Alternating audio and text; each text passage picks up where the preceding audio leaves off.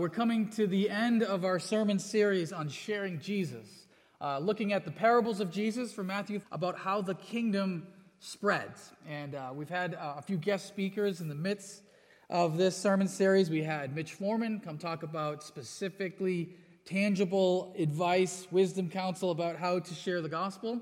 And as Pastor Mike mentioned, last week we had a guest speaker who was phenomenal about how the kingdom is spreading to the ends of the earth. We're going to look at the last three of Jesus' parables in this chapter, the last three. And David Meehan read them earlier, but they talk about how the kingdom is valuable, obtainable, and exclusive. Valuable, obtainable, and exclusive. When you think about it, we can all think of things that are valuable. It's not too hard to think of jewels are valuable. A fancy new luxury car is valuable. Gold is valuable. But then some things that we really like are things that are valuable, but they're also obtainable. If something's valuable but not obtainable, that kind of loses some of its value for us because we can't actually have it. So that new house maybe that you've been saving up for many, many, many years, and you finally get the opportunity to get the keys to that new house and move in for the first time. That college degree that you work towards over many years, 4 years, hopefully, maybe 5, whatever, to get and to achieve. They're valuable, but they're obtainable. But I think the most valuable things are not only valuable and obtainable, they're exclusive. They're one of a kind, right? If something is one of a kind, there's only one of them on the whole planet, it increases itself in value. And when you think of things like love, like marriage is exclusive, and that's one of the things that makes it so valuable, that this person, this other human being has chosen you, not anyone else on the planet, but you and you only for themselves, or your kids, why you look at them different than any other child in this world, because there is an exclusivity to your love, your type of love for that child. The kingdom is all three of those things on steroids, all right? It's all three. It is of infinite value. There is no limit to the value of the kingdom. We'll look more at that in just a bit. It's also obtainable.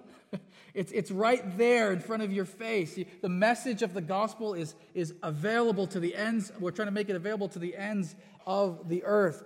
Turn in faith. Believe in Jesus. Give your life over to Him. Receive Him as Lord and Savior, and it's yours. It's valuable, it's obtainable, and it's also exclusive.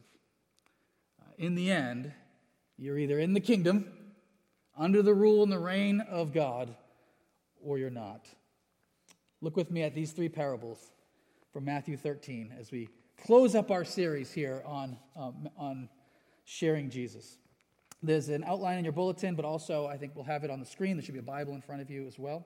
I know our brother David already read them, but let's hear them again. The kingdom of heaven is like treasure hidden in a field, which a man found and covered up. Then in his joy, he goes and sells all that he has and buys that field. Again, the kingdom of heaven is like a merchant in search of fine pearls, who on finding one pearl of great value went and sold all that he had and bought it. Again, the kingdom of heaven is like a net that was thrown into the sea and gathered fish of every kind. When it was full, men drew it ashore and sat down and sorted the good into containers, but threw away the bad. So it will be at the end of the age. The angels will come out and separate the evil from the righteous and throw them into the fiery furnace. In that place there will be weeping and gnashing of teeth. The kingdom is valuable, it's obtainable, and it's exclusive. So let's look first at the fact that the kingdom is valuable. The kingdom is valuable. I think the first two parables in particular bring this out. The first two parables, you may notice, are very similar to one another. If you have a community group this week, you'll talk about what slight differences there are. There aren't many. I'll just give you that heads up. But basically, they're saying pretty close to the same thing. The third parable is very different in its nature, and we'll talk about that. But the first parable, a man finds treasure hidden in a field. Now, how did he find it? Maybe he was out looking for it. Maybe he was searching. Maybe he heard rumors about a hidden treasure. Who knows? I don't know. Maybe he just happened to stumble upon it. He finds it, and what does he do? He goes, sells everything, and gets the field so he can have the treasure. The second one, the man is out looking. So we do have specifically, the man is actually searching for the treasure. He collects pearls, and he happens to come across the pearl of great price, the mother of all pearls. This is this amazing, beautiful pearl, and he goes and sells everything to get that pearl. Now, what's he saying? He's talking about the value, the value of the kingdom. It's of great value. If you had to talk about, if you had to sort of appreciate the value of something in the first century, these are the kind of images you'd use. It's like hidden treasure. It's almost like a fairy tale, right? I mean, when do you find hidden treasure? Just a funny little story. Our deacons found hidden treasure. Did you know that? I'm actually not making this up. So they did a search somehow, and they found out that there was a deacon investment that had been lost over the years.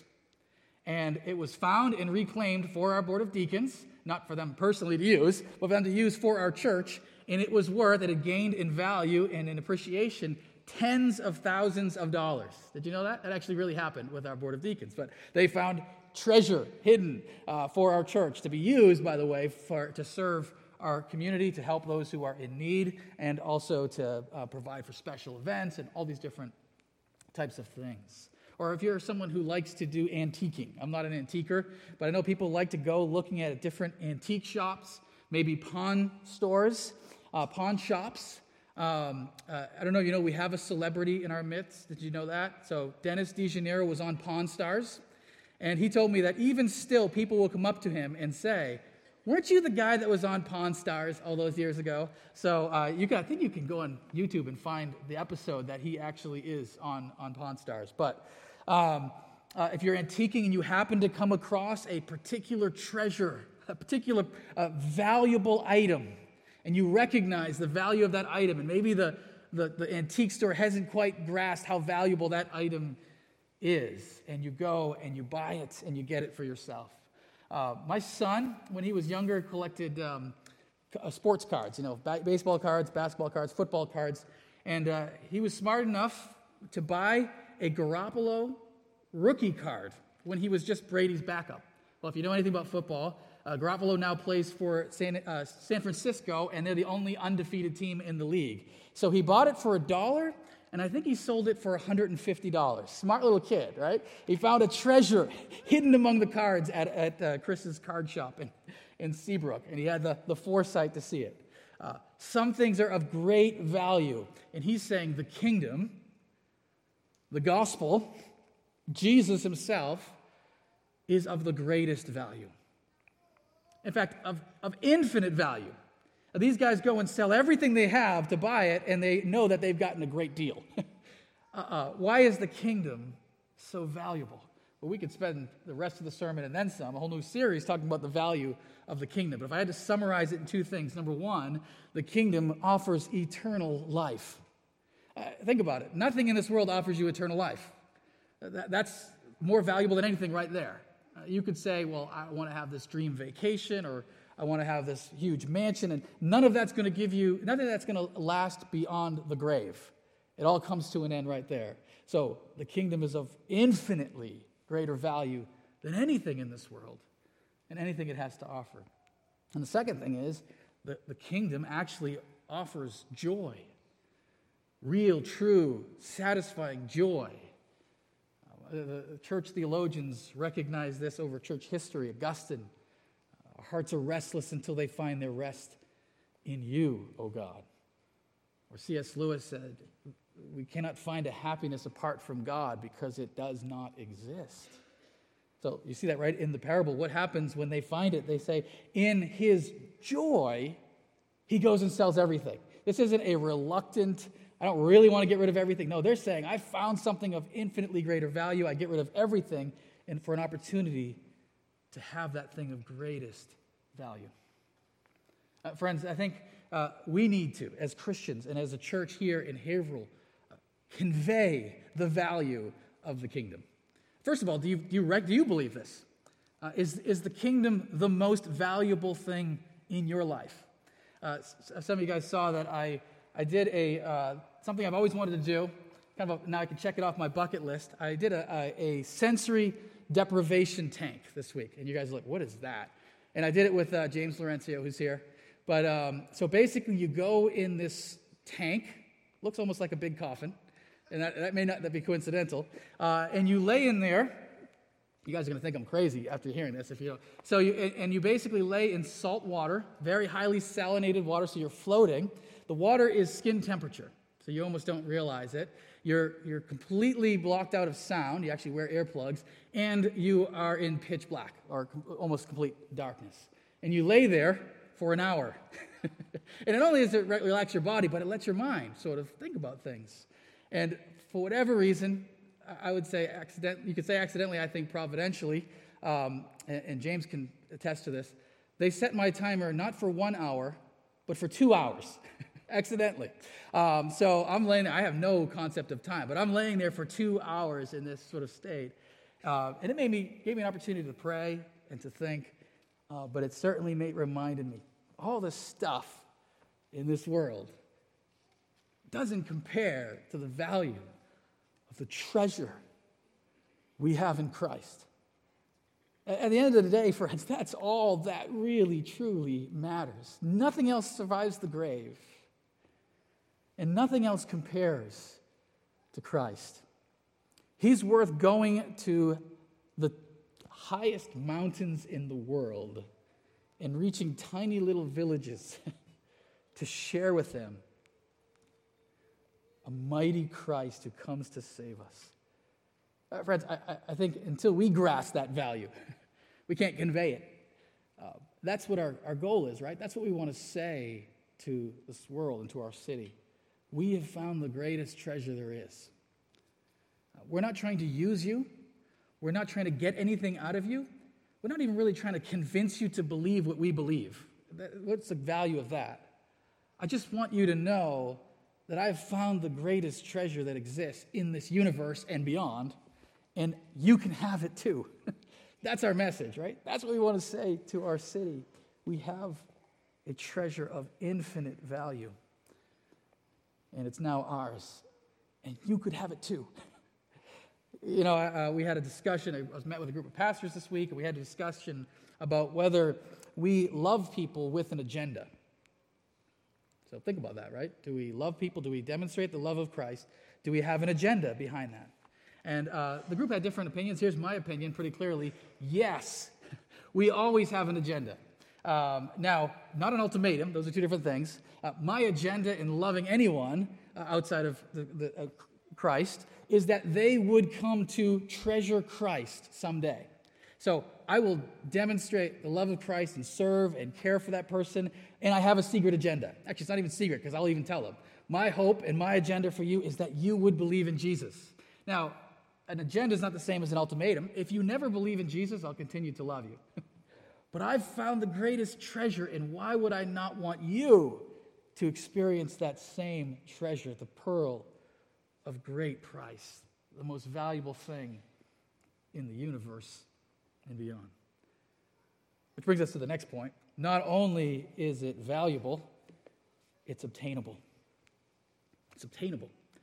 If it wasn't obtainable, then this would all be for nothing, right? I was at BC this week, Boston College, and we were talking about the integration. Met with two deans there. It was a really, really great meeting, actually. The integration of faith and education. And it was really interesting to hear how they approach that.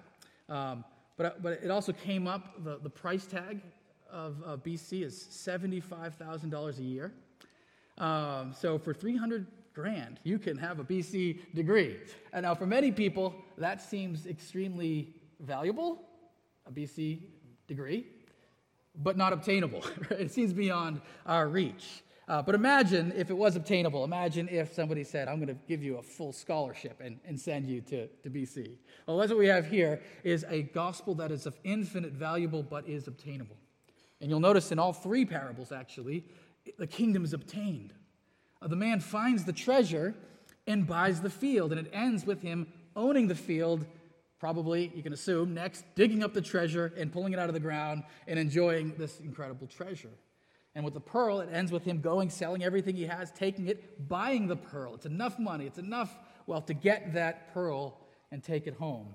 And even in the third one, the parable of the net, the good fish, the clean fish, we'll talk more about that, end up where? In the basket, in the container. They're taken home. They end up in the kingdom. In all three examples, the kingdom of infinite value is obtained. And friends, that's our message. We want to say that this kingdom, yes, it's of infinite valuable, but it's available. It's open. The doors of the kingdom are open now. Now you might say, well, one thing I'm confused about, Pastor Rick, is here he needs to sell everything to get it. I mean, we can't buy our way into the kingdom, of course. What's being conveyed there by selling everything? Again, the reference here is to the kingdom, the rule and the reign of God. Understand, the gospel is available for free. The gospel, the good news is that Christ, our King, our Redeemer, died in our place on the cross. Through faith in him, in his death and resurrection, we receive his mercy and his grace. Our broken hearts are restored, are repaired, and we have eternal life with him. But to live in the kingdom, to live under the rule and the reign of God, is to submit everything to him. What did Jesus say to the rich young ruler? Go and sell everything, and then come and follow me. Or to all of us, deny yourself, pick up your cross, and come follow me. There's no part, as we've said in our life, that Jesus says, keep that for yourself. I just want the rest. You can keep that little part of your life, that little sinful part of your life, or that little kingdom, that you get to keep that for yourself. I just want everything else. He calls us to complete and utter surrender in following him. Friends, this is our message, and this is what we want our city and our world to know, that the kingdom is obtainable. The doors are open right now and right here. Anyone can come. Now, that will not always be the case. At the end of the day, it is also exclusive. But right now, right here, turn to Christ, receive him as Savior and as Lord, believe in him, and be saved. This grace of infinite valuable is available to you and to me. As we've gone through this sermon series, we've talked about sharing Jesus. And you know what I think it all boils down to, and this was spoken, it's been amazing how the Lord brings things together, by the way. For one, our annual meeting for the BCNE was all about sharing Jesus. I mean, that was what it was all about, the whole thing, the message.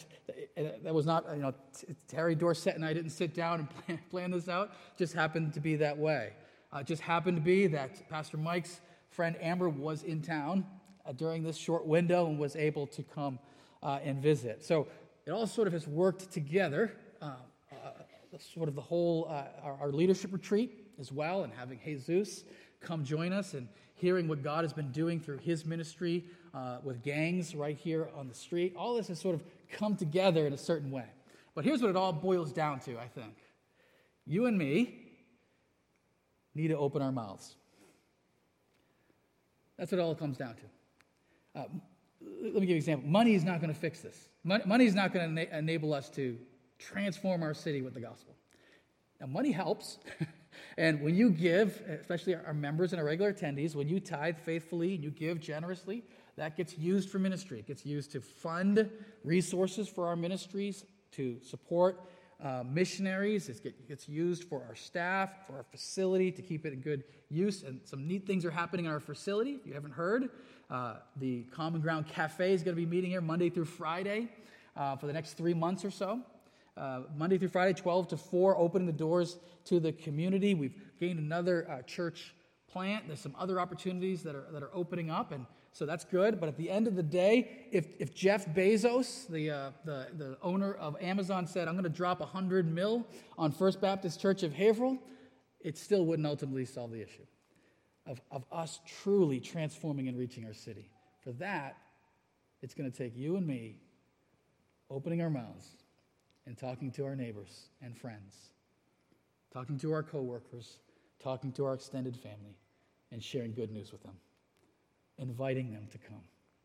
I'm not saying that you have to go to New York City like Mitch and James and Rich Perron and others and just start talking to complete strangers and passing out Bibles, but it is going to take us being willing to make disciples of all nations, to reach into our city. And friends, one thing I'm learning is our city is very open, actually very open.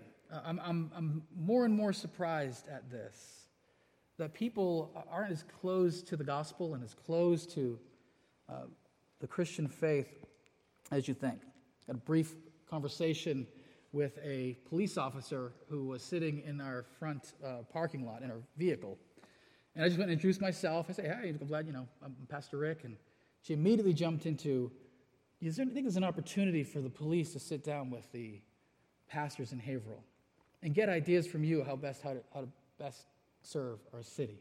And shortly after that, the conversation went to, I haven't really been to church in a long time. I used to go. And I said, well, guess what, officer? Sunday morning at 10:30 a.m., we're open every Sunday. Come and join us. And I'm finding that more and more, friends, that the door for ministry is available. The kingdom is of infinite value. But that would mean nothing to us if it was unobtainable, but through Christ, the doors of the kingdom are open. And thirdly, the kingdom is exclusive. And this really focuses on this third and last parable. He describes the kingdom as like a net. They would use a large dragnet, and they would pull in just everything. From fishing was a major industry particularly around the Sea of Galilee. They would pull in all different types of crustaceans and fish and whatever else that's in that large sea there. And according to Jewish custom, to kosher laws, particularly you see in Leviticus, they had to be very selective as to what could actually be kept. Most of the stuff would have to be thrown back. Actually, where they had to be kept is a pretty simple, it was very selective, but it's a very simple law. It had to have scales and fins. That was the rule. So if it was an eel or some type of crab or whatever, you got to throw it back. Had to have scales and fins. That was the only type of fish that the fishermen were allowed to keep. So you can imagine there was a lot of work at the end of the day, going through all that you have, separating one from the other. Actually, if anything, this parable is very closely aligned to the parable of the weeds. You may remember that at the end of the day, the angels go out and separate the wheat from the weeds. And similar language is used for the destination of the unclean fish, as we see for the weeds. He seems to move beyond the imagery of the parable and says they are put into the fiery furnace, a place where there is weeping and gnashing of teeth. They're excluded. They're in a place of separation, a place of rejection. That's why you weep. That's why you gnash your teeth in anguish and perhaps regret. A place of judgment. Now, again, the kingdom's open, but eventually it's exclusive. Now you might say, that seems pretty harsh, Pastor Rick. But I would just put before you this. All love, all true and real love is exclusive.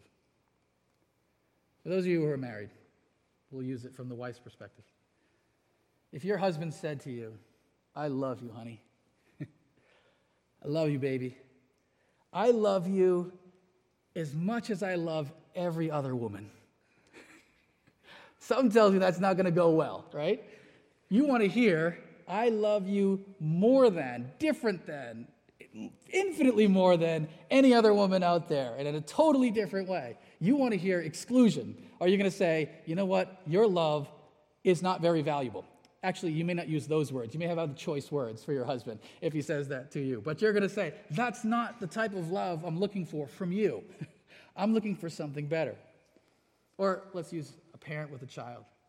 If a parent says to their kids, I love all children, and you, dear one, as much as all those other children too. Again, you're going to say, no, a child wants to know that they are uniquely loved, that there is a sense exclusion to that love.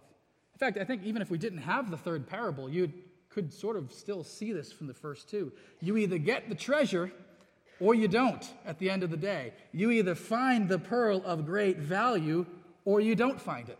And if everybody in town's got the pearl of great value, that pearl is not of great value anymore, right? There's something unique about it, and that uniqueness is exclusive. And in the end of the day, not everyone is in the kingdom. Now, I don't think you can put the fault with God. God has said, come one and come all. In fact, he's commanded you and me, go out there and spread the gospel to the ends of the earth. Make sure everybody hears and everybody knows. The Bible says God holds out his hand all day long. Come, all who will, and receive the grace of Christ and enter into the kingdom. But, like all true love, there comes a day when the kingdom's doors are closed. Not everyone believes this, of course. There are many other views out there, and people have a hard time with this. Just to go over a few of them real quick. There are those who believe in universalism, and you'll find many people who believe that in the end, everybody, Hitler and Mao Zedong and Stalin and every other person ends up in glory and in heaven and in paradise at the end of the day. So some people are universalists. There are some a little tighter than that would call themselves pluralists, which basically means every religion gets you to God. So whether you're Hindu or Buddhist or Christian or Muslim or whatever it is, everybody gets to the top of the mountain. Everybody gets to God. And then maybe a little bit tighter than that is inclusivists who say Jesus is the only way, but Jesus reaches out into other religions and through Jesus saves people from all over the planet. I would say that sounds generous. It sounds nice. The problem is that the Bible just doesn't support that. It misses something very important about the very character of God. If you want a verse, of course, is John 14. I am the way and the truth and the life, and no one comes to the Father except through me. Jesus couldn't be clearer. I'm the way to the Father, and the way to the Father is through me. It's the only way to the Father. But I also think, friends, if we bring out, yes, the love and the broad compassion and care of God, but we say nothing of his justice, we say nothing of his holiness,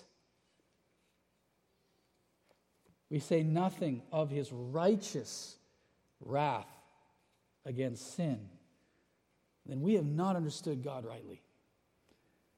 It's not that his mercy has an end. There is no end to his mercy. It's that his love is particular, as all true and valuable love is. Friends, here's why this is important, I think, too. If we miss this, we lose the motivation to share Jesus. If you don't believe that the harvest is coming when he separates the wheat from the weeds, if you don't believe that the day is coming where the unclean and the clean fish are separated and go to very different destinations, you lose a very important motivation from the Bible to share Jesus. You lose the urgency of saying people need to hear this message now.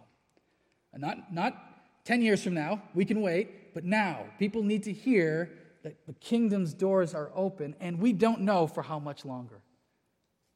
Hear about Jesus. Hear about his grace. Come to know him, and you'll be welcomed at his kingdom.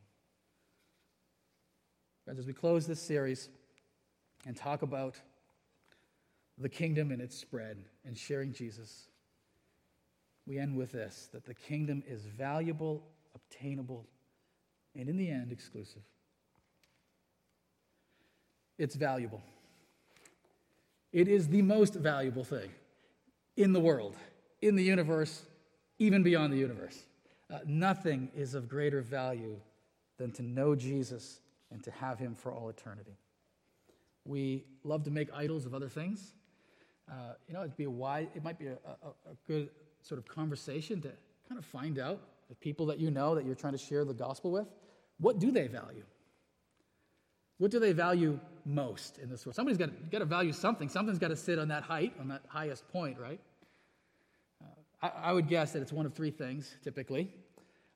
It's probably, if it's not God, that is, it's probably family. That's a big one. And I get that one. Certainly, if there was another option besides God, if there was a temptation for idolatry for me, it would be my family. That would be the thing that would sit on the highest point. For other people, it might be their job This is who I am. This is what I do. This is why I live. I live to do this type of work. That's the most invaluable thing, the most valuable thing for me. And third would be money or possessions, something that they love, a house or something, a collection that they have. That's become the most important thing. Here's what I would say, friends. By letting people know something of greater value is to give them the greatest gift available. Why? Because all of these other things, if they're raised to the highest place, become mere idols. And they don't deliver. They have no transforming power like the gospel has. Not only that, they're all temporary. Tim Keller, he's a pastor in New York City, said, if I had a temptation to worship anything higher than God, it's my wife. I love my wife more than anything else in this world, and if I'm tempted by anything, it would be to love her more than God. That would be the only thing perhaps in this world that I would be tempted to love more. But he said, if my wife dies before me, what will I do when I'm at the funeral home and my God is in that coffin?